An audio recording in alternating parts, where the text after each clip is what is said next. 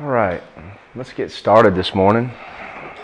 I wanted to read something to you that I posted this morning on Facebook. I just was thinking, and the Lord kind of brought this to my mind, considering the time of the year we're in. And there's a lot of people out there that would be very critical of the fact that we're singing Christmas carols this time of year. They'd be critical of the fact that you would have a Christmas tree here, that we would even use the word Christmas, or would go on and on and on about how Christmas is rooted in pagan traditions and spend all their time and energy talking about those things, and yet seem to have no concern about the coming of Christ, or the fact that what Jesus began at Bethlehem is yet to be completed, and that we should be looking for these things.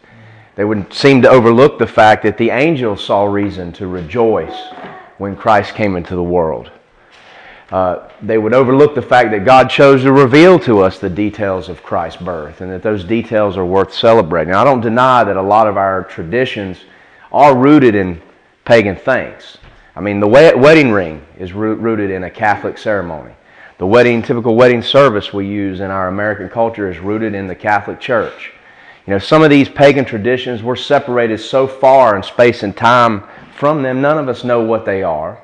And I don't presume to judge the heart of someone that would have a Christmas tree in their home. However, we cannot deny that this holiday in our culture has become so secular.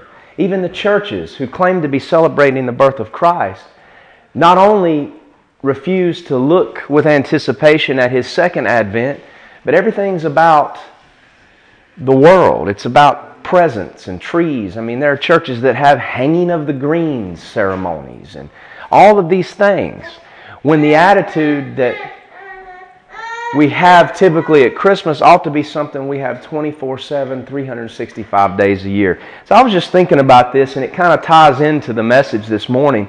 I wrote these words, and I hope they're an encouragement to you. For the Christian who is afloat in the dark and troubled mingled waters of American secularism and American religion, are you looking for Messiah?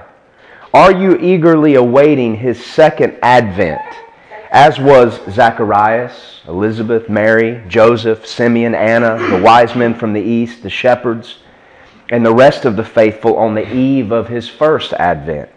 Should we not be more like these, instead of caught up in all the festivities and trees and presents and shopping and Santa Claus mythology and the Christianizing of things that were never Christian in the first place? Shouldn't our worship and rejoicing concerning the first advent of Messiah be more like the heavenly host that appeared to the shepherds, as opposed to a disingenuous and short-lived acknowledgement of a holiday or a season? Shouldn't our worship and joy concerning Emmanuel translate into a 24/7, 365 merry anticipation of Christ coming to complete what began at Bethlehem? Not what was finished, what began. Are we looking for the appearing of Messiah in genuine faith? Are we occupying faithfully until He comes? This is the true celebratory spirit of Christ's advent, is it not? The greatest gift you can give anyone during this holiday season isn't wrapped in fancy paper, and it's not topped with a bow. It isn't under any Christmas tree. No, this gift of love is to preach the glorious gospel of Christ incarnated, Christ crucified, Christ resurrected, and Christ soon coming again. And preach it all year long to the whole wide world. The days are short. Go tell it on the mountain. I don't have a problem using the word Christmas. In fact, if you look at it, that word Mass is an old English word that comes from the Low Latin. It predates the Catholic Church and its use of the term Mass to refer to the blasphemous sacrifice of Christ at the Eucharist. The word Mass in Low Latin comes from missa, which means to rest or to labor. A holiday or a feast, a time to rest from our labors. And so that's where that word Mass comes. And the Catholic Church in the Latin kind of took that word Mass and did with it what American society is trying to do with the word marriage today. They redefined it to mean something, focused on a fresh sacrifice of Christ in the ceremony of the Eucharist that the book of Hebrews calls blasphemy. And so they wrenched that word out of its original use in the Low Latin and changed it to be something else, something very different. I mean, something very similar to what we're seeing happen with the word marriage today. But I found it interesting. I was looking and somebody's calling me from Nepal while I'm here trying to preach. What is that all about? It's not Vishnu's number either. I don't know what that's about. Goodness. But in Webster's 1828 dictionary, this is one of the standard dictionaries for the English language, and I always refer to it. This is how the word mass is defined. This primary definition, listen to this: a lump, a body of matter concreted, collected, or formed into a lump, applied to any solid body, as a mass of iron or lead, a mass of flesh, a mass of ice, a mass of dough. A body of matter concreted or collected. Isn't Christ, God, divinity, creator, concreted or collected into a lump of flesh? Isn't that what Christ is in His incarnation? So Christmas is the collection, Christ Mass, the collection of divinity, of the fullness of the Godhead into a lump of flesh. So if we want to go back to what Christmas means, not Christ Mass, not the Mass in the Catholic Church that's celebrated on December 25th, we can't know when Christ was born. There's as much of a chance of Him being born in the fall or the early winter as there is in the spring. We don't know. I mean, it's not winter in Israel is not winter in Alaska. I mean, it snows there from time to time, but there could have been shepherds in the field in December just like there could have been in July. They're a lot closer to the equator, and the weather's a lot milder. It did snow in Cairo, Egypt for the first time in 100 years the other day. Did you guys know that? It dumped 3 feet of snow in Jerusalem. And so that was pretty amazing. But Christ Mass, Christmas, the collection of divinity into a lump of flesh, that Christ might become the redemptive sacrifice for man. That's what Christmas ought to be for us. So when we use that word, if we're going to use it, let's think about what it is. It's not, the Catholic Church may celebrate a Mass, but it's not about that. It's about the incarnation of Christ, His appearing. And just as these characters we read about in the New Testament were eagerly waiting the coming of Messiah in troubled days, we ought to be eagerly awaiting the coming of Messiah in troubled days. Are we really any different than them? Is Christmas about something, or is our Christian life, our salvation, about something that's in the past? Or does it involve an eager awaiting, just like it did for Abraham, who looked for a city that had foundations that were not made by hands, but a city and builder of God that was made by God? Just like all of those listed in Hebrews 11, those great men and women of faith who didn't see the fulfillment of the promise because God did not intend to fulfill those promises without us coming alongside and enjoying that fulfillment. So are we really any different than Simeon in the temple? Are we waiting the coming of Messiah, occupying until He comes? He came once, just as it was prophesied in the Scriptures, as a star in Judah. He'll come again as a scepter in Israel. Are we waiting for that? That's what the spirit of Christmas, quote unquote, ought to be. And it ought not to be a December thing. It ought to be a 24/7, 365 thing. It ought to be reflected in our preaching. It ought to be reflected in our daily witness. Not just a Christ who was born. The world wants to keep the little innocent baby Christ in a manger. They don't want the full-grown Christ who's got a crown on His head, who comes with a sword to wage war, who comes to set up a kingdom. The church doesn't want that. But that's what we desire. That's what those people in Luke 1, Luke 2, Matthew chapter 1 desired. And it began at Bethlehem. It didn't end there. It began at Bethlehem. It continued at Calvary, but it isn't done. It'll complete itself at Jerusalem, the New Jerusalem, and in the new heavens and the new earth. So I think that's kind of an interesting take on this time of year, and it ought not be a time of year. It ought to be a all-year thing for us. Why do we only sing Christmas hymns at Christmas? I don't know. Joy to the World we sang this morning. That's not talking about the birth of Christ in Bethlehem. If you listen to the words, that's talking about the second coming of Christ when He sets up a kingdom. The two are so tied together that you can't separate them. Think about the words next time we sing that song. That's talking about what we should be waiting for. Maybe we ought to sing these. Maybe we ought to listen to them. All year round. I don't know. Something to think about. But we're going to be talking about that advent of Christ today. The advent that began at Bethlehem. And just as sure as Christ fulfilled prophecies relating to His birth in detail and literally, more than 48 details of Jesus Christ's life were fulfilled in His birth, His earthly life, His death, burial, and resurrection, His first advent.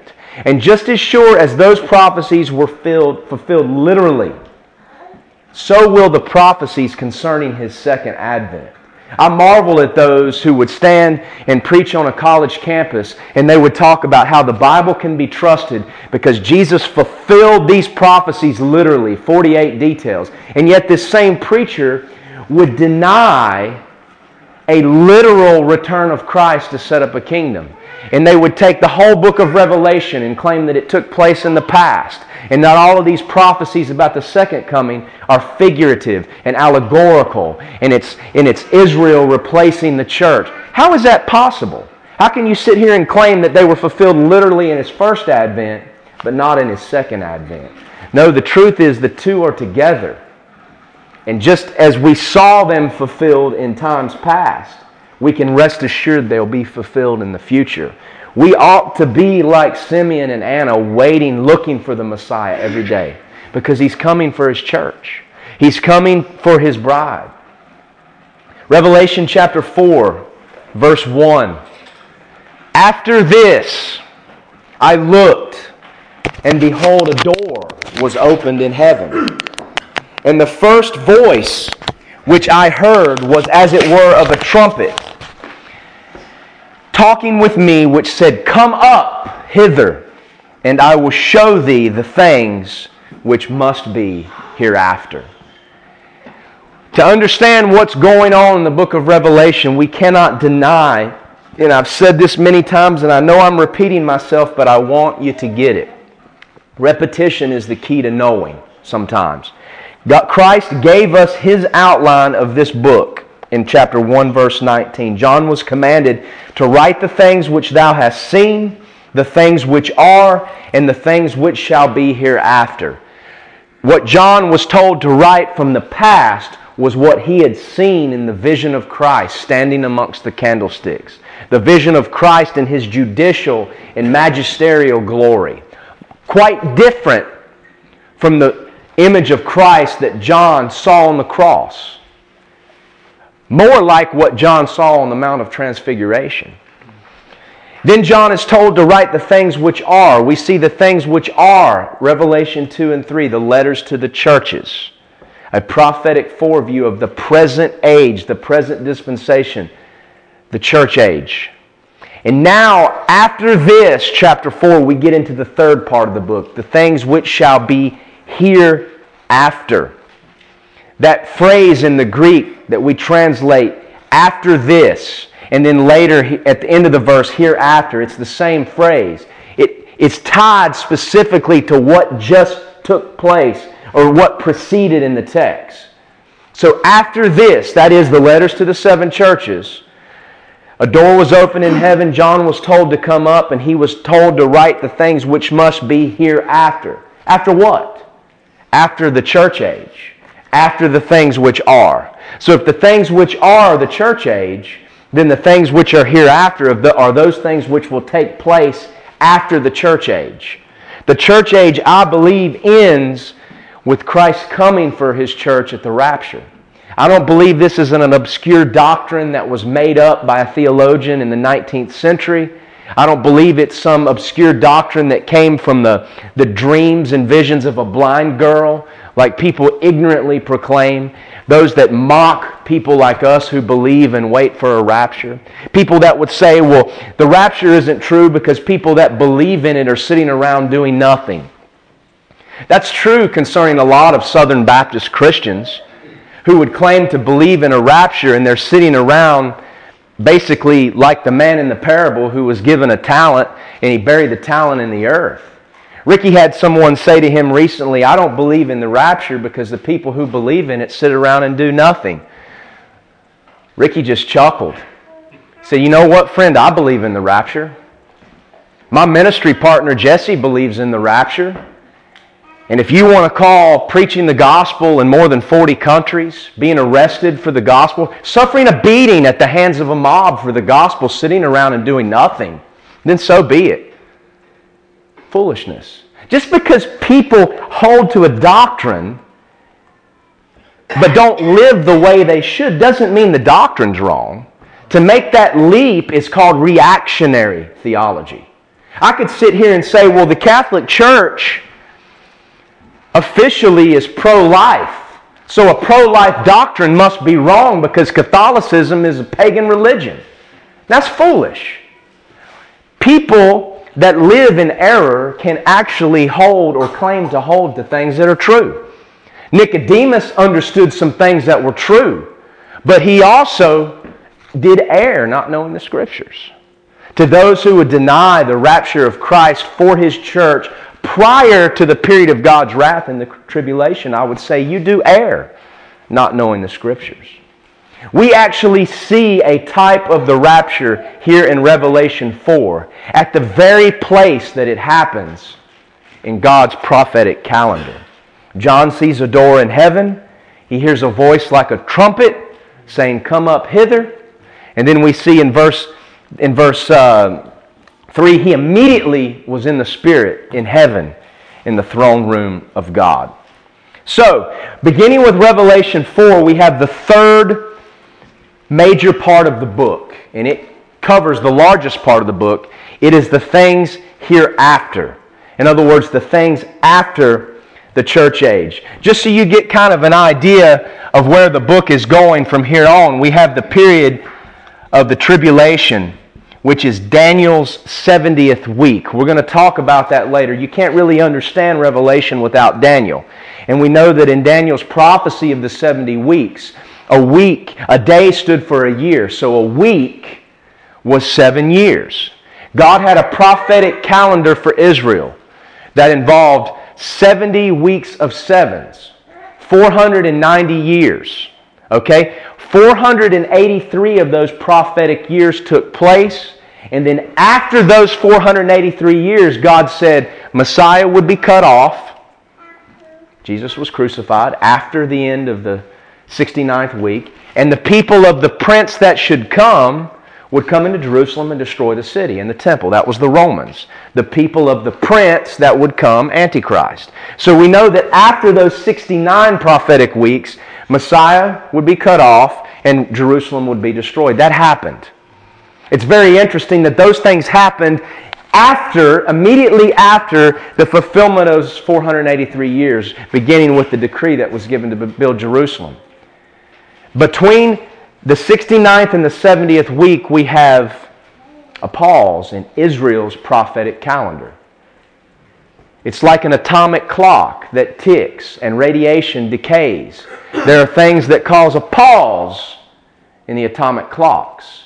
You know, the evolutionary theorists assume a whole lot. You know, evolution is based on uniformitarianism, which says that everything we see happening today, every process we see happening today, happens exactly like it always has.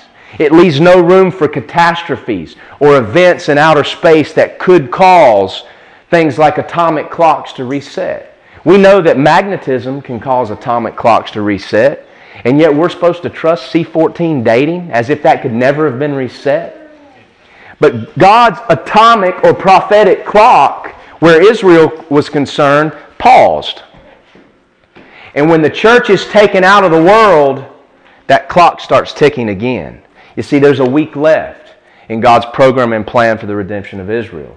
That week is 7 years. That 7 years is what's called the tribulation. The last 3.5 years of that 7 years is what Jesus calls the Great Tribulation. So from chapters 4 to 18, we have the period of the tribulation. That's what we're going to be looking at. God gives an outline of what's going to take place during that time. This is Daniel's 70th week. What we see during this period in chapter 4 and 5, we see the divine judge. We see Jesus Christ, the rightful possessor of the title deed of the earth, take back and prove that He is the kinsman redeemer. Take back from Satan what Adam gave to him. Adam was given the title deed of the earth by God, and Adam sold his birthright to Satan. And it's been in his possession under the sovereign authority of God until Jesus stands up to take it back. That seven-sealed book is the title deed of the earth. We're going to talk about that later. We see the seven seals judgments as Jesus begins to open that title deed. We see the seven trumpet judgments, which are the seventh seal, the seven personages, or the seven major characters of the tribulation. We see seven vial judgments. In chapter 19, we then have the second coming at Armageddon. Chapter 19, 17 through 21, we have the actual second coming of Christ, the second advent of Christ to the earth. Not in the air, where believers are called up together with the Lord to meet Him in the air, but Christ setting His foot on the earth. 1 through 16, I'm sorry. Second coming of Christ.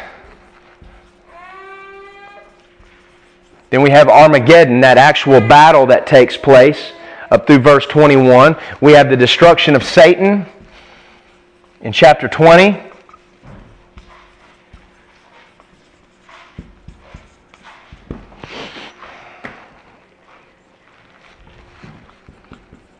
And then we have the great white throne judgment, which is the judgment of the dead.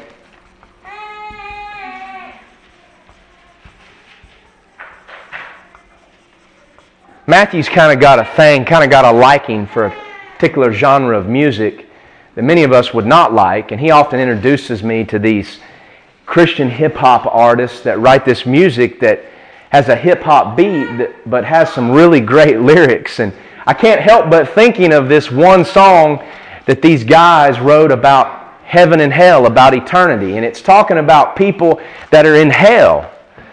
And it says that, this isn't as worse as it gets because in hell you haven't even gotten judged yet. You see, hell is like the county jail. It's a holding cell. But then there's a judgment, the great white throne, where the dead are judged and sentenced to a lake of fire, the state penitentiary. And then we have the new heavens and the new earth.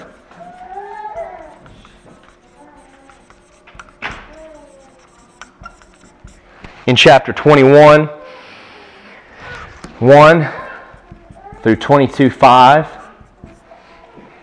Let's see, this is 19, 17 through 21. And then finally, we have an epilogue to the book where John is transported right back in spirit to the Isle of Patmos. And in light of all of the things that have been revealed, Christ again exhorts the church and exhorts them that would come to Him to come. It's kind of an epilogue back to John's day. And that would be 22:6 through 21. So from here to here, we have the things which are hereafter. Okay? Now, in the midst of all this, in chapter 20, right here, that's primarily concerned with the destruction of Satan, in verses 6 and 7, we have the millennial kingdom, the 1,000-year reign of Christ. Now, the book of Revelation doesn't go into a lot of detail about the millennium because that detail is described throughout the Old Testament. Isaiah chapter 11. All throughout the prophets, the millennium and the life in the millennium, even down to what the millennial temple will look like, and the millennial festivals, and about the nations coming and bringing their gifts to the king, and how Israel will be set up, and how the land will be allotted to the tribes. All of that's laid out in the books of the prophets. All Revelation 20 does is tell us the time frame of that millennial kingdom.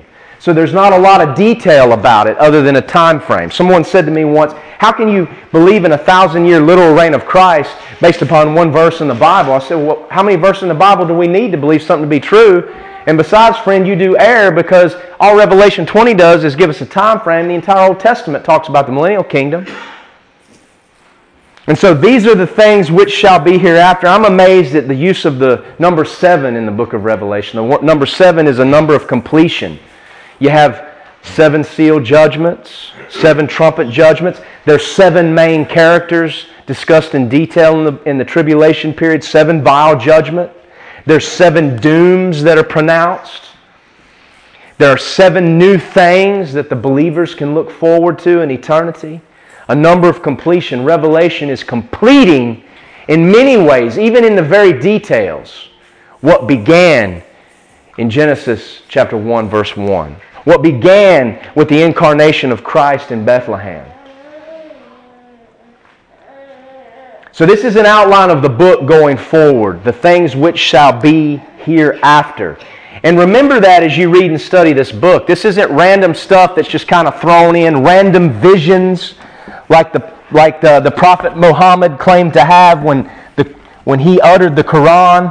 The Quran is a collection of random visions and dreams that have no real outline, kind of reads like the book of Proverbs, just random stuff. In fact, the Hadith, which is the oral tradition, kind of like the Talmuds in Judaism, claims that when a prophecy came to Muhammad, he would begin to shake and quiver, he would foam at the mouth, and he would sometimes lay in a catatonic state on the ground, and they would cover him with a blanket.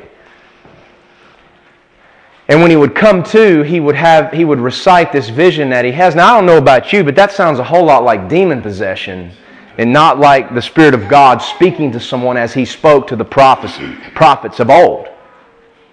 You know, the Scripture wasn't given in old time by the will of man, but holy men of God spake. They didn't shake and foam at the mouth as they were moved by the Holy Spirit. Now, we're getting into Revelation chapter 4 and 5, and these chapters go together.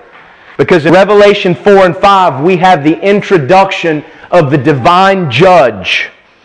And in these chapters, he inaugurates the possession of what is rightfully his. During this period of time, we're going to see that the church, having completed its work in the world, a joyous yet sad thing, as I talked about last week, is going to be on the sidelines. Just like an injured quarterback who has to come out of the game and watch the backup try to finish the second half. The church is on the sidelines in heaven, enjoying her rest, and watches as God, the judge, begins to take back, or Jesus, the Messiah, takes back what is rightfully His. All of it is God's, and God's operated above Satan's ploys for centuries. There is no good versus evil. God in His sovereignty is above all of that and puts all of that in motion. In fact, some would say that you could claim that Satan is God's minister. He is. He's on a short leash. He can only do what God allows him to do. And God has a plan and purpose for everything. In verse 1, we see a heavenly door opened in heaven, immediately following the church age. Here, John has a vision. He's in the Spirit. He's transported to heaven. He hears a voice like a trumpet that says, "Come up here." And so, not only is this a vision, but it has a double meaning. These visions have a fulfillment. And the fulfillment of what John experiences here, I believe, is the rapture of the church. What is it that sounds the rapture in 1 Thessalonians 4 and 1 Corinthians 15? A trumpet. What does the church do when Christ comes in the air? It goes up. It doesn't go up and make an immediate U-turn and come back to earth, as the post-tribbers would claim. It goes up to be with the Lord. This is prefigured here in what happens to John. John sees a door in heaven. Now, when we talk about heaven, that word in English, heaven, can refer to one of three things. It can refer to the atmosphere. We look at the atmosphere of earth, the blue sky, which is not outer space. The light creates the image of a blue sky in our atmosphere. That's the first heaven. You know, the birds fly through the heavens. We have outer space, or the starry heavens. The second heavens, what we see at night. The sun and the stars and the planets and the solar systems and the galaxies. And then we have the third heaven, which is the actual abode of God. Paul in 2 Corinthians chapter 12 had an experience much like John does here. Paul was told not to speak about those things he saw. John is told to write what he sees. But Paul talks about being caught up to the third heaven. That is the abode of God. This is the door opened, and John is caught up to the third heaven, the throne room of God. The place where God lives. Is that another dimension outside our universe? I don't know. I don't know how it works. But it's not a place man can reach unless God brings him there. Like Buddha said when he was asked, how do we get to the Creator's abode? And Buddha said, that's not possible. The Creator would have to take you there. He'd have to send a means of transportation to take you there. We can't get to God. Men tried to do it at Babel. They tried to build a tower to heaven. The foundation of that tower, the tongue tower as it's called in Nebuchadnezzar's inscription, still stands in modern-day Iraq. The scientists won't tell you that. They just want you to think the Bible's a fairy tale. But that plan failed. Man's going to try to bring heaven. Man tried to get to heaven at Babel. Under Antichrist, he's going to try to bring heaven to earth. It ain't going to happen. You don't get to God's abode unless God brings you there. That's what God does for John here, and that's what He does for the church. John says he heard the first voice, which, as it were, of a trumpet talking with him. Well, what's the first voice? Look at Revelation 1. This is the first voice John heard. Revelation chapter 1, I was in the Spirit on the Lord's day and heard behind me the great voice as of a trumpet, saying, I am Alpha and Omega, the first and the last, and what thou seest write in a book and send to the 7 churches. And then verse 12, I turned to see the voice that spake with me, and being turned I saw 7 golden candlesticks. In the midst of the 7 candlesticks, one like unto the Son of Man, clothed with a garment down to the foot and girt about the paps with a golden girdle. That voice was Christ. It was the same Christ that John saw in chapter 1 that says to him, like a trumpet, come up hither. And I, Jesus, not an angel, I'm going to show you the things which shall be hereafter. What Daniel was shown, he was shown by an angel. What John was shown, the same things, he was shown by Christ Himself. A trumpet was the voice in both cases. Come up hither. Come up here. Chapters 2 and 3 are a type of the church age. A prophetic foreview of the church age. When the church age ends, here in chapter 4, verse 1, we have a type of the rapture. This event with John takes place in the book at the very spot where the rapture of the church occurs in the future. Revelation 2 and 3, the church age, we're in it now. I believe we're in Laodicea. Church age is coming to an end. Chapter 4, verse 1, the rapture. And then chapter 4, verses 2 through chapter 18, the tribulation. John's experience here, in a sense, is a rehearsal of the rapture of the church. A rehearsal. We say, well, what does that mean, a rehearsal? Well, this is not uncommon in the Scriptures. This typology is not uncommon with Christ or the Scriptures. There have been rehearsals, not only of the rapture here, but there was a rehearsal of the second coming of Christ. Do you know when that was? Jesus, turn with me to Matthew 16:28. There was a rehearsal of Christ's second coming. What happens at Armageddon, His coming in power and glory, and John was at that rehearsal too. Matthew 16 verse 28 says, Jesus says, Verily I say unto you, there be some standing here, He was with His disciples, which shall not taste of death until they see the Son of Man coming in His kingdom. Are any of the disciples still alive today? No, they died. All of them except for John died a martyr's death. But look at the very next verse. And in chapter 17, and after 6 days Jesus taketh Peter, James, and John his brother, and bringeth them up into a high mountain apart, and was transfigured before them. And his face did shine as the sun, and his raiment was white as the light. And behold, there appeared unto him Moses and Elijah talking with him. What did Peter, James, and John see? They saw exactly what Jesus said some of them would see before they tasted death. They saw a rehearsal of Jesus Christ coming in His kingdom, as He will come in Revelation chapter 19. Guess who was with Him? Moses and Elijah. Moses was a type of what? The resurrected saints. Elijah was a type of what? The translated saints. You see, when Christ comes for His church, the dead in Christ, like Moses who died and was buried by God, will be raised to life. And then which are alive and remain will be translated just like Elijah. And we will go to be with the Lord. And when it's time for the king or the bridegroom to come and declare his marriage publicly, he will come with his saints, both the resurrected saints and the translated saints. So in the Mount of Transfiguration, we have a rehearsal of the second coming. Therefore, Jesus' words were true. Peter and James and John didn't see death until they saw Christ coming in His kingdom. They're true. We had an Advent rehearsal.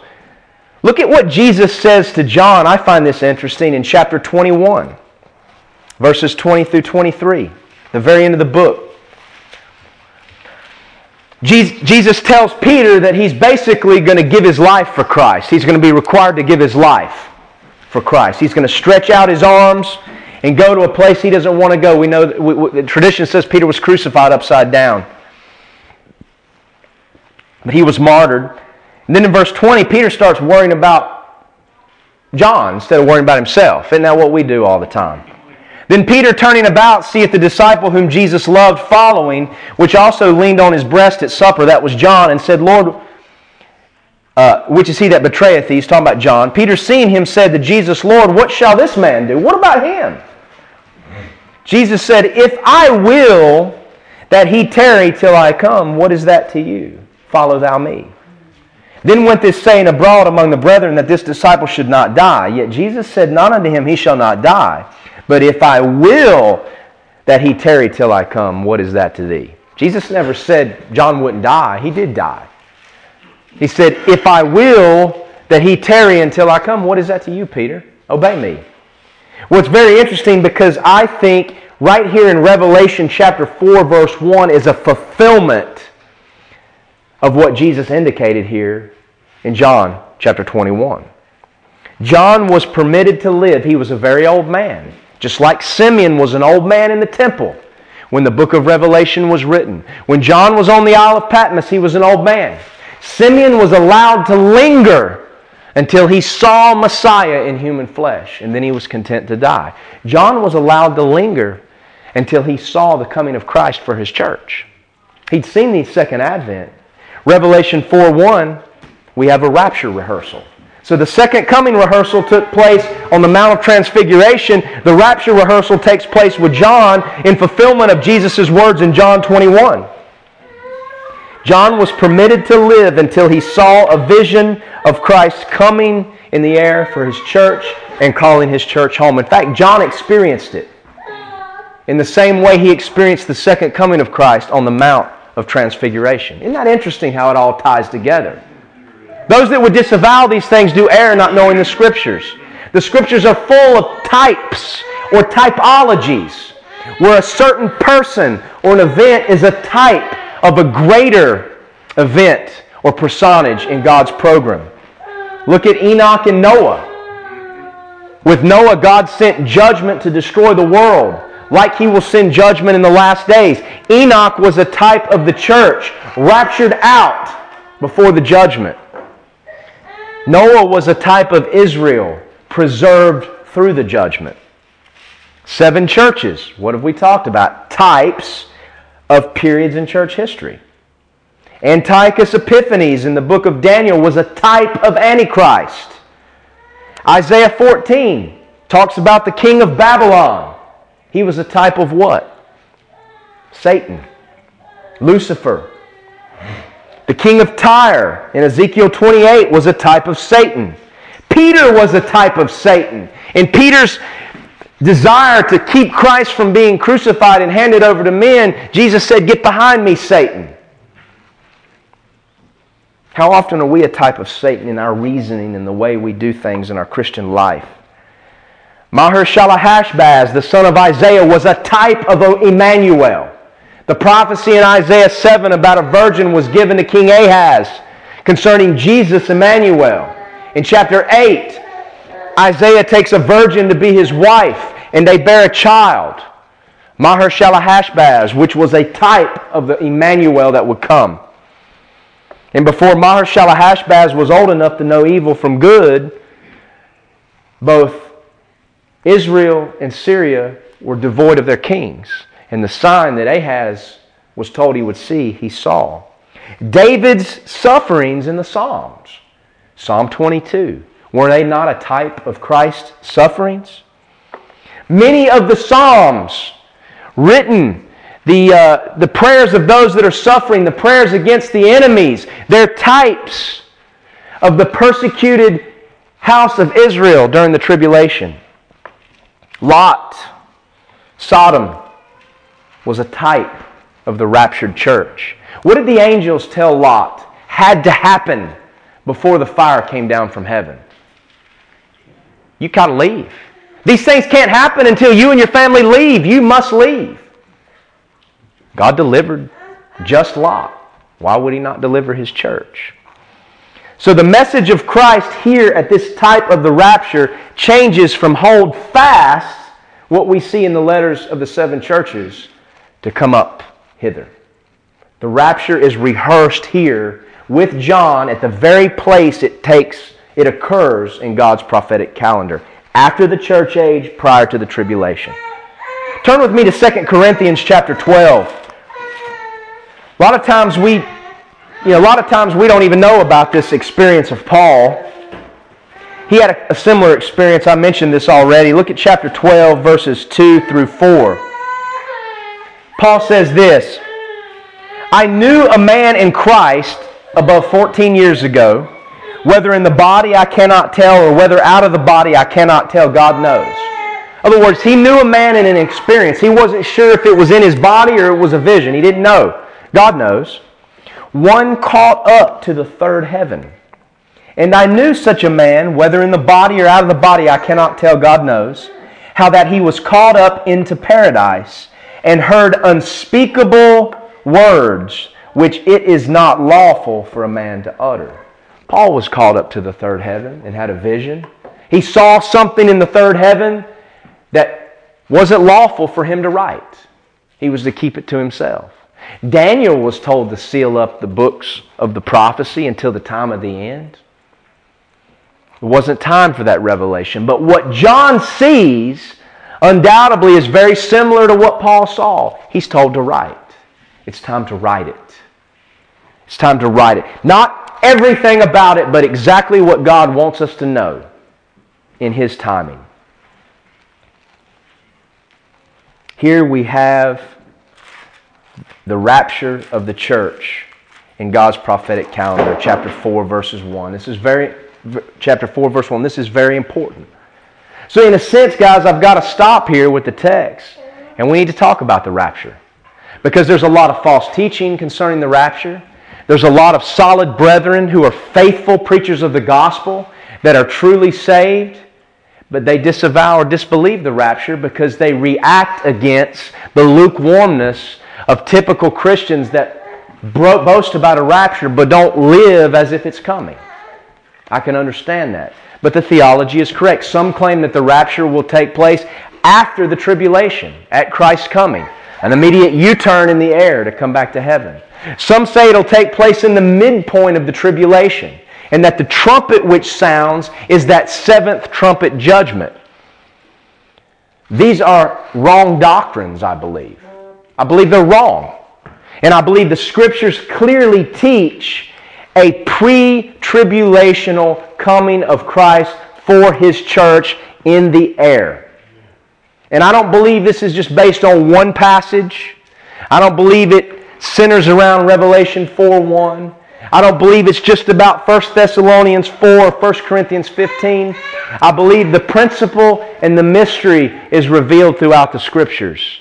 It may be veiled because it is a mystery, but it's discernible. And when we let Scripture interpret Scripture, we see these things very clearly. So I want to talk about the rapture. I want to talk about why we base, or from where do we get this doctrine? Some say it was a product of a 19th century theologian. The early church fathers didn't believe in a rapture, a pre-trib rapture. Well, folks, we're living 20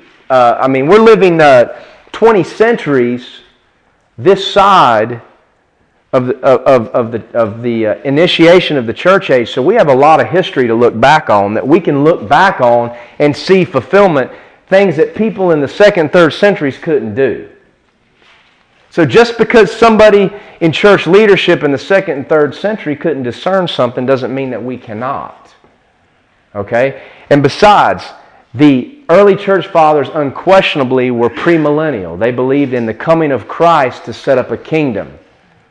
That peace would only come to earth when Christ physically and literally returned to earth. They didn't believe in this postmillennial garbage put together by the Catholic Church to justify the conquering of nations and the conquering of peoples. But let's look at the scriptural basis for this doctrine of the rapture of the church. Turn with me to 1 Thessalonians chapter 4. 1 Thessalonians chapter 4, 14 through 18. Anthony, would you read that for us? For if we believe that Jesus died and rose again, even so them also which sleep in Jesus will God bring with him. For this we say unto you by the word of the Lord, that we which are alive and remain unto the coming of the Lord shall not prevent them which are asleep. For if the Lord himself shall descend from heaven with a shout, with the voice of the archangel, and with the trump of God, and the dead in Christ shall rise first, then we which are alive and remain shall be caught up together with them in the clouds to meet the Lord in the air, and so shall we ever be with the Lord. Wherefore comfort one another with these words. There we have it. One of the primary passages describing the event of the rapture. The Lord descends from the 3rd heaven into the 1st heaven, the atmosphere. The dead in Christ, their bodies raise up out of the graves, just like some did there in Jerusalem when Christ was raised from the dead. Those which were alive and remain are caught up. That word rapture comes from the Latin verb rapturo, which means to catch or to pluck. Just because the word rapture is not in the Bible doesn't mean the Bible doesn't teach a rapture of the Christian. I've heard people say that. Well, you'd have to say the same thing about Trinity because the word Trinity is not in the Bible. But we know that God is a triune being, so that's a foolish argument. But the word rapturo comes from the Greek. It means, from the Latin, to snatch, to pluck. What we have described here is God's plucking of the dead in Christ and those which alive and remain in their resurrection bodies, plucking. Christ descends from the 3rd heaven to the 1st heaven. We are called up where? In the clouds. To meet the Lord where? In the air. When Christ comes back to earth, His foot goes on the Mount of Olives. He comes to earth, but we're going to meet Him in the air. Are we going to meet Him so we can make an immediate U-turn and travel for 2 seconds right back to the earth? That doesn't make any sense. So shall we ever be with the Lord. Now, I find it very interesting. Remember a long time ago, I was preaching on something. I don't know what it was, but we talked about how important single words are in the Scripture. And if we overlook them, we could be led into error. Even a pronoun, one of the simplest of parts of speech in any language, is important. And it's funny how Paul describes the rapture here as a source of great comfort for the Thessalonians. But look at chapter 5. But of the times and the seasons, brethren, you have no need that I write unto you. In other words, I don't need to talk to you about signs and seasons to look for in terms of Christ's coming. You're looking for His rapture and the redemption of His body. I'm not going to concern you with signs and things to look for prior to His coming to the earth.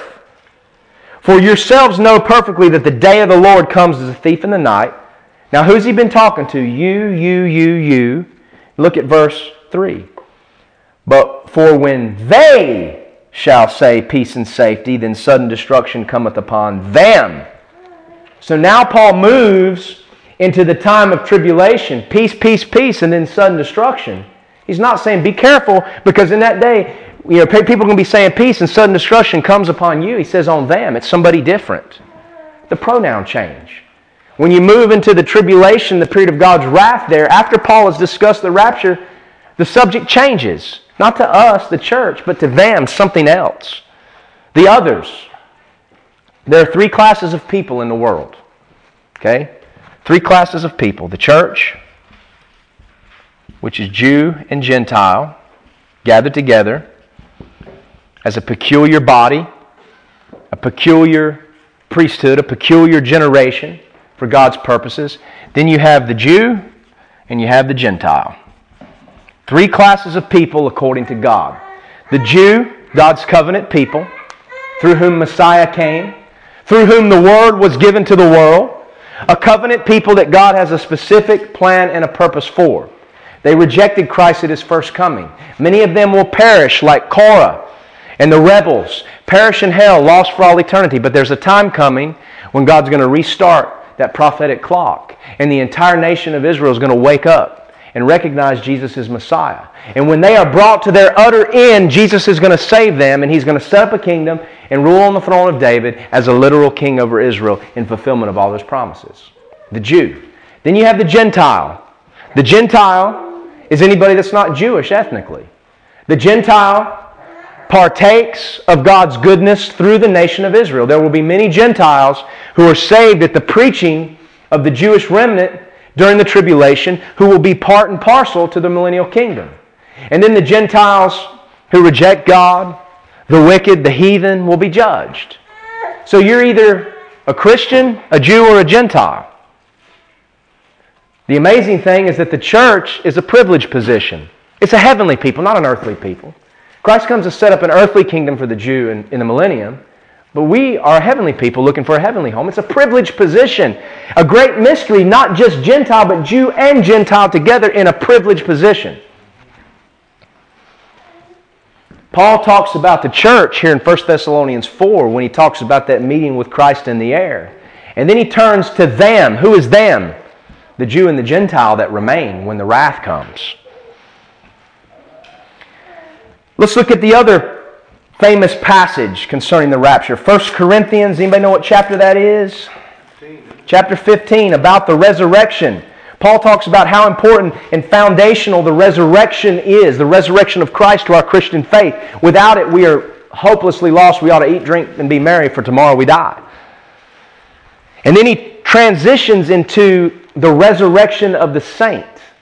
How the resurrection of Christ is a type of the resurrection of the saint. Do we want to know what our resurrection bodies will look like? We'll look at Jesus after His resurrection. Jesus was not flesh and blood. Blood is the flesh.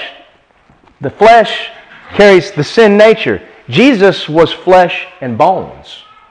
Spirit doesn't have flesh and bones. I believe our resurrection body will be flesh and bones, not blood. We don't need blood to sustain our life in the eternal state. Flesh and bones. What did Jesus do on the shore there in Galilee when the disciples saw Him and they motioned Him in and Peter caught that big old load of fishes? What was Jesus doing there on the beach? Preparing a meal. What did Jesus do with His disciples in His resurrection body? He ate and enjoyed food. Not because He needed it to survive, because eating food that God has given is an enjoyment. Jesus could move through walls. A wall didn't restrain Him. He just appeared somewhere to the disciples behind closed doors. He was walking down the road to Emmaus and then He just disappeared and went wherever He wanted to go. Our resurrection bodies will be just like that, I believe, because they're a type. Christ was the first fruits and we follow. But that's what Paul talks about in 1 Corinthians 15. And beginning with verse 51 through 57, he describes what will actually happen to the bodies of the dead and the translated saints at the rapture. Paul describes the event in Revelation 4. He describes the actual transformation in 1 Corinthians 15.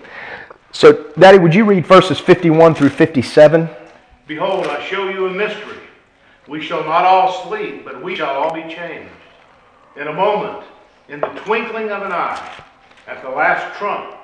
For the trumpet shall sound, and the dead shall be raised incorruptible, and we shall be changed. For this corruptible must put on incorruption, and this mortal must put on immortality. So when this corruptible shall have put on incorruption, and this mortal shall have put on immortality, then shall be brought to pass the saying that is written, Death is swallowed up in victory. O death, where is thy sting? O grave, where is thy victory? The sting of death is sin, and the strength of sin is the law. But thanks be to God, which giveth us the victory through our Lord Jesus Christ. What we see here is the translation of the believer, the dead and the translated saints, is instant, instantaneous, the twinkling of an eye. But more important than that, we see that this, Paul says, is a what? A mystery. What is a mystery? If we look through the Scriptures, we have this word mystery numerous times in the New Testament. And when it's used, it connotes truth which God hid from men in Old Testament times, but He's revealed it in the New Testament. Primarily concerning church truth, or the gathering together of a church, Jews and Gentiles, a peculiar people in God's program. For instance, how often have you heard the verse and applied it to heaven and to the eternal state? The principle does apply. Eye hath not seen, neither ear heard, neither has it entered into the heart of man what God has prepared for those that love Him. Okay, obviously that involves, the idea that we can't possibly know all the good things God has prepared for us in heaven. True. But Paul, when he quotes that passage in the New Testament, says, but God has revealed them to us through His Spirit. So much of that was unrevealed in the Old Testament, but was revealed to us, the church, in the New Testament. That's the heart of what it is to be a mystery. In the New Testament, these mysteries may seem veiled and vague, but they are discernible. If it's a mystery, the details aren't spelled out for God's reasons. And it's all about our faith and trusting in Him. And I believe the rapture is one of these. We know it because it says it here. But it is discernible in Scripture. I want you to think about an image when we consider Old Testament prophecy. Because when the Old Testament prophets saw the future, they saw the comings of Christ at Bethlehem. They saw the coming of Christ at Armageddon. But they didn't seem to understand that these were two comings separated by a lot of years. That's why a lot of the Jews, even the disciples at Christ's ascension said, Lord, are you going to restore the kingdom of Israel at this time? Acts chapter 1, and Jesus said, it's not for you to know the times and the season that God has put in His own power, but you all go and preach the gospel. I have traveled all over Nepal, and I find it interesting. The Himalayan mountains are very beautiful. They're very rocky and snowy. And you look at them from Kathmandu and you think, man, those are so close. I just want to get there. And then you start hiking. You think you're close to them because they look so close. And then you start seeing that, no way, you're separated from those peaks by numerous other mountain peaks which have valleys between them. I remember standing on a hillside in western Nepal years ago, this amazing panorama of the Himalayan giants all across the sky, and they look close enough to touch. And we were talking about taking the gospel into these far reaches of western Nepal where it hadn't been named, and how we wanted to take the gospel to those mountains. I've got that picture. Sometimes I use it as a wallpaper on my laptop. But though they looked so close, there were many, many hills and ridges between where I was standing and those snowy peaks. Many valleys that I couldn't see. When I looked at those huge mountains, this is what I saw.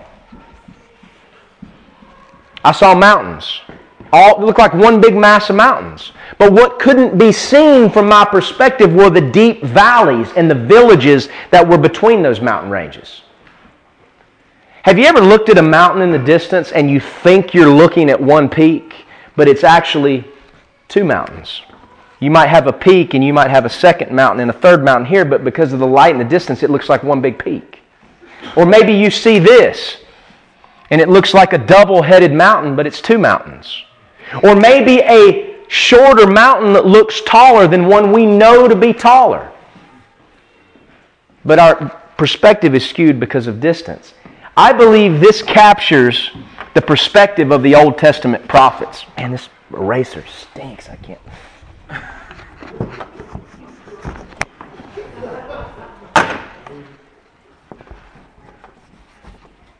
I'm getting my hands all filthy too. When we look at Old Testament prophecy, consider the prophet who stood and he had a viewpoint. And what he saw were mountain peaks of prophecy. When we think of mountain peaks, we can think of the things related to Christ's first coming, His birth, He'd be born in Bethlehem, His betrayal for 30 pieces of silver, His crucifixion, His resurrection, all those things concerning His first coming.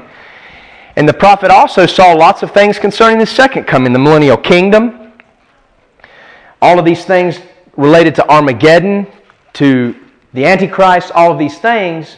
And from the prophet's perspective, it was one big mass of mountains. What the prophet could not see was the valley of the church age.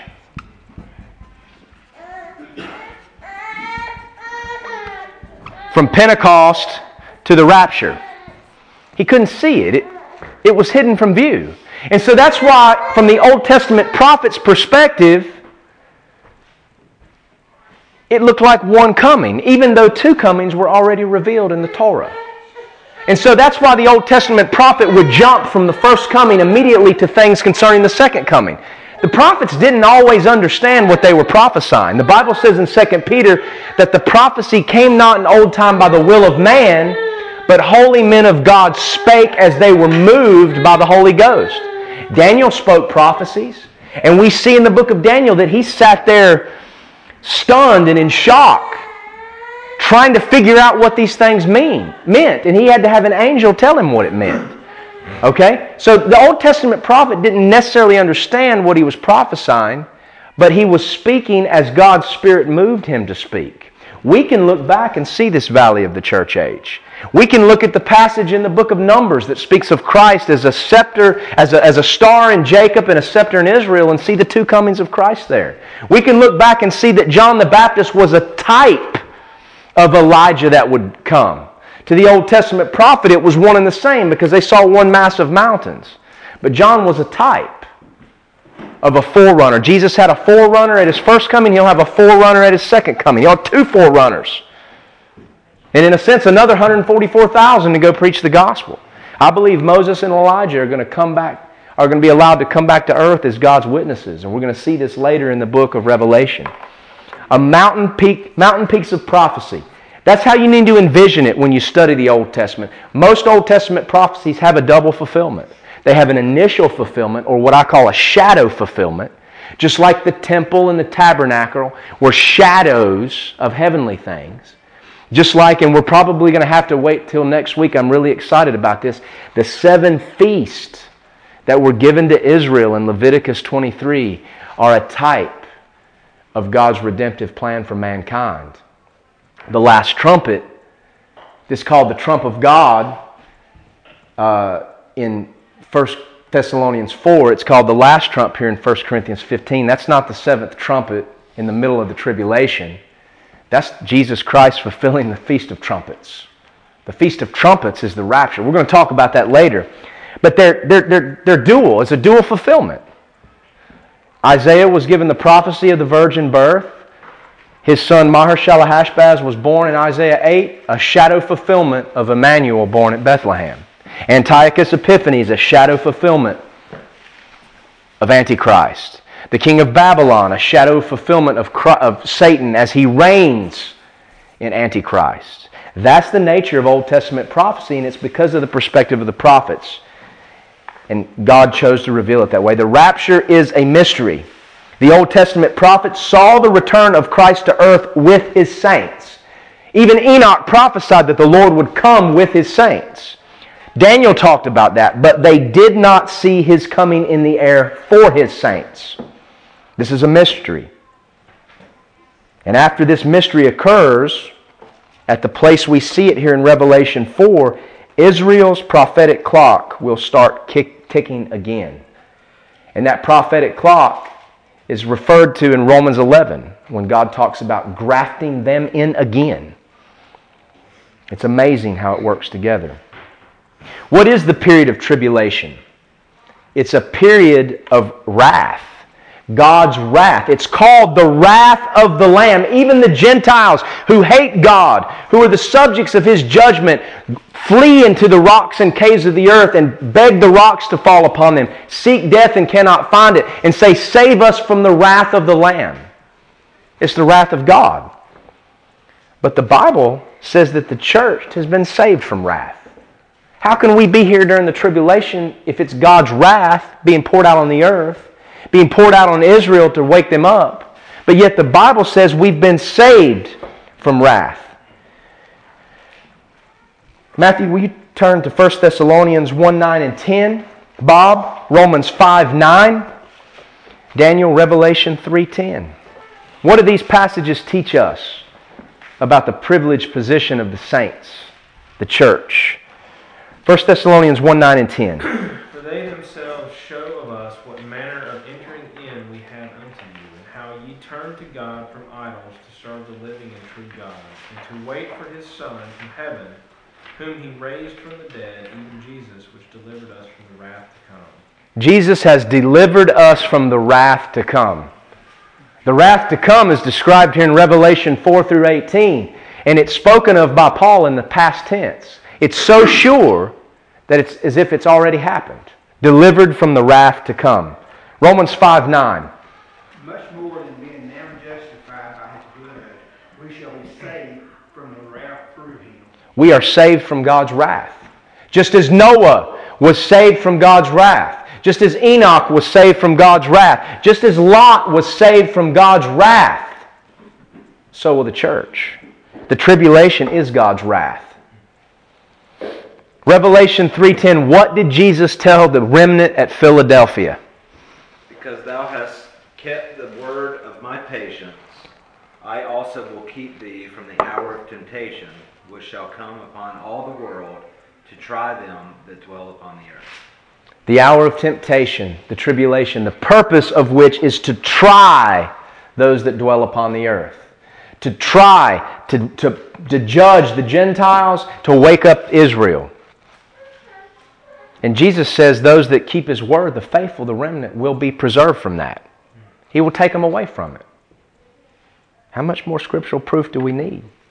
People say, well, you can't say that because, the Bible tells us we need to be prepared for trials and tribulations and all of this stuff. And, the tribulation's just that. I mean, we've not been promised deliverance from those things. Our life is supposed to be hard as Christians.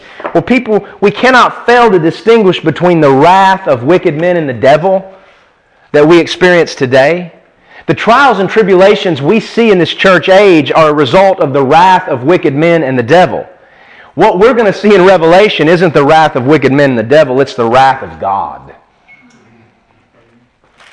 There's a difference. We've been promised not deliverance from the wrath of wicked men and the devil. These things try us and bring us closer to the Lord. Sometimes they cost us our life. But we have been promised deliverance from the wrath of God. And let me tell you, the wrath of the devil in his utmost hatred, the wrath of the heathen in their utmost hatred for the things of God pales in comparison to the holy, righteous wrath of God against sin and against sinners. Make no mistake. Revelation chapter 6, 16 and 17. These men that are being judged by God under the sealed judgments says, they said to the mountains and rocks, fall on us and hide us from the face of Him that sits on the throne, from the wrath of the Lamb. For the great day of His wrath is come, and who shall be able to stand? Friends, we've been delivered from that wrath. We're not to overly concern ourselves about the specific times and seasons, because we're not waiting for the revelation of Antichrist. We're waiting for the redemption of our body and the coming of Christ for us in the air. Doesn't mean we shouldn't be studying these things and be wise like the children of Issachar in the Old Testament who understood the times and seasons and how men ought to act. But we ought to be looking toward Christ's coming in the air. Not worried about, is this guy Antichrist, or is the temple going to be built this year or whatever. Those things will happen. But we're not to concern ourselves overtly with those things, just like Paul told the Thessalonians, because Christ is coming for His church. I'm going to stop here today. There are several other evidences. We've talked about some very key passages relating to the rapture, but I want to solidify your convictions and things concerning the rapture. I want you to know why we as a church believe this doctrine, why we preach this doctrine. So it's only appropriate to discuss it here. I'd like to encourage you. I think next week we're going to do something related to the kids are going to be doing some singing and stuff, so we're going to pick this up after the Christmas holiday. So between now and then, I've got an assignment for you. Yes, there is homework in church sometimes. I've given homework in here before. Some people think that's uncommon. I don't know. Anyway, I want you to go to our ministry website, fpgm.org, and there's a tab on there called Training. I want you to click on that, and then in the sub-menu, I want you to click on Commentary. And then I want you to scroll down that page, and you're going to come to a section called Eschatology. What's eschatology? The study of what? The end times. And there's a paper that I wrote on there called Out of Great Tribulation. It's a defense of the pre-tribulational rapture position that we hold. I wrote this years ago in seminary. I was taking a theology class with a post-trib professor who did not agree with my positions, but I was shocked one day in class when he held my paper up and said, "Guys, I got to say something today. I don't hold to the position that this young man holds, but this is the best paper I've ever read in terms of laying forth a scriptural defense of a pre-trib position, and I think all of you would benefit from reading it. This is very well done." So I was humbled by that. But I'd like you to read that, and it goes into detail about why we believe the Scriptures teach a pre-trib rapture. And then when we come back, I'm going to sum up some other things that we can look to in Scripture. And guys, you can use this when you talk and witness and try to exhort and comfort other believers that this is what we're looking for. It's not a doctrine that would keep us sitting on our rear ends. If people boast in this doctrine and are sitting around doing nothing, then they don't understand the doctrine. They take it for granted. They don't appreciate it. Jesus told in the parable, "Occupy until I come." That means labor. This doctrine, this blessed hope of the believer, ought to compel us to be preaching the gospel while we still have opportunity. Because one thing we can't do in the presence of the Lamb, one thing we can't do in heaven is witness to the lost. They won't be there. So it ought to compel us, and those that understand it will be compelled. So I want you guys to try to take some time between now and then and study that. There is some stuff in there that's a little tough maybe to understand. Just ignore all that. You don't need to know Greek or Hebrew to know God's. I was writing this in a seminary environment to professors that knew that stuff, but I think there's some good things in there that might help you understand. And when we come back, I'm excited that we're going to talk about some other scriptural evidences, some things we see in the Scriptures, and then I want to share with you what I believe the last trump or the trump of God is. So not only are we going to show the post-trib position to be wrong, we're going to show the mid-trib position to be wrong, because that trump of God is not the last trump of judgment. I believe it's very interesting what that is and where that fits on the calendar. And I want to talk a little bit about the Feast of Israel and how Christ already fulfilled the first 4 feasts that took place in the springtime, And then you have a gap, and the last 3 take place in the fall. You have that gap between spring and the fall, and then in the fall, He fulfills the last 3. The last 3 would be the rapture, the second coming, and the millennial kingdom. I think these things are very, very interesting. And then we're going to find ourselves in the throne room of God, and we're going to find a group of people in that throne room, and then we're going to see one of the most important events in all of human history. And that's when Jesus, the Lamb, comes out and takes possession of something. Something that was given to Adam, and Adam sold it. And it's been possessed by Satan since the Garden of Eden. Jesus, the kinsman redeemer, is going to take it back. So, sorry I ran a few minutes over today. I hope this was a blessing. And again, from time to time, I think we ought to pause and consider some of these doctrines that are being talked about. We're going to do that with Daniel's 70th week in more detail. We're going to do that with some of the millennial kingdom passages in more detail. So, however long it takes, maybe the rapture is going to take place. Now that we've gotten to the rapture, maybe it's going to happen, and we won't finish the book, but all those mysteries will be revealed in heaven. Why don't we pray over the meal, and then we'll eat in fellowship. Thank you, Lord, for this day. Thank you for the promises of your word, Lord. Not only a promise of eternal salvation, Lord, but the redemption of our bodies, Lord. Salvation from your wrath. Thank you, Jesus, that you not only save us to God, but you save us from Him. And Lord, I just pray as these days wind down and the clock of the church draws to a close and you restart that prophetic clock for Israel, Lord, I pray that you would help us to occupy until you come. Lord, may we occupy, may we be waiting and watching, just like those characters in the Christmas story, Lord. We're watching for Messiah. May we be like them, not like the world that's concerned about Christmas decorations and gifts and parties and celebrations and dead religion, Lord.